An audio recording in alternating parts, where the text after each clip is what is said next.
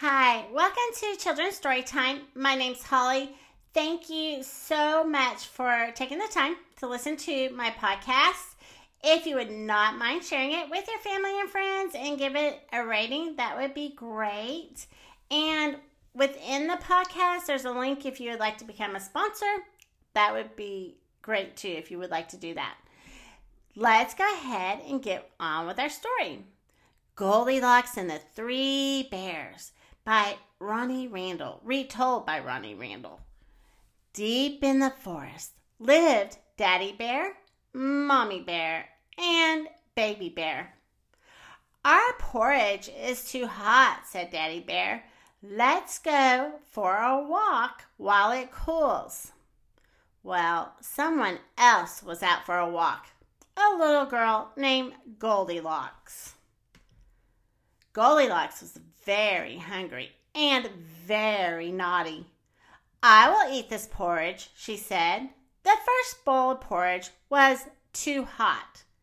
The second bowl of porridge was too cold. But this porridge is just right. Now I want to sit down, said Goldilocks. The first chair was too soft and squishy. The second chair was too hard and smooth. But the third chair just feels just right, said Goldilocks. And then crack! It broke. I'm tired, yawned Goldilocks. So I'll find a place to sleep. The first bed, it was too rough and scratchy. The second bed was too frilly and flouncy. But this bed is just right, said Goldilocks. Soon the bears came home. Someone's been eating my porridge, growled Daddy Bear. Someone's been sitting in my chair, grumbled Mommy Bear.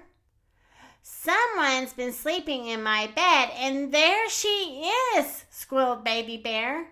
Goldilocks ran out of the door, and they never saw her again.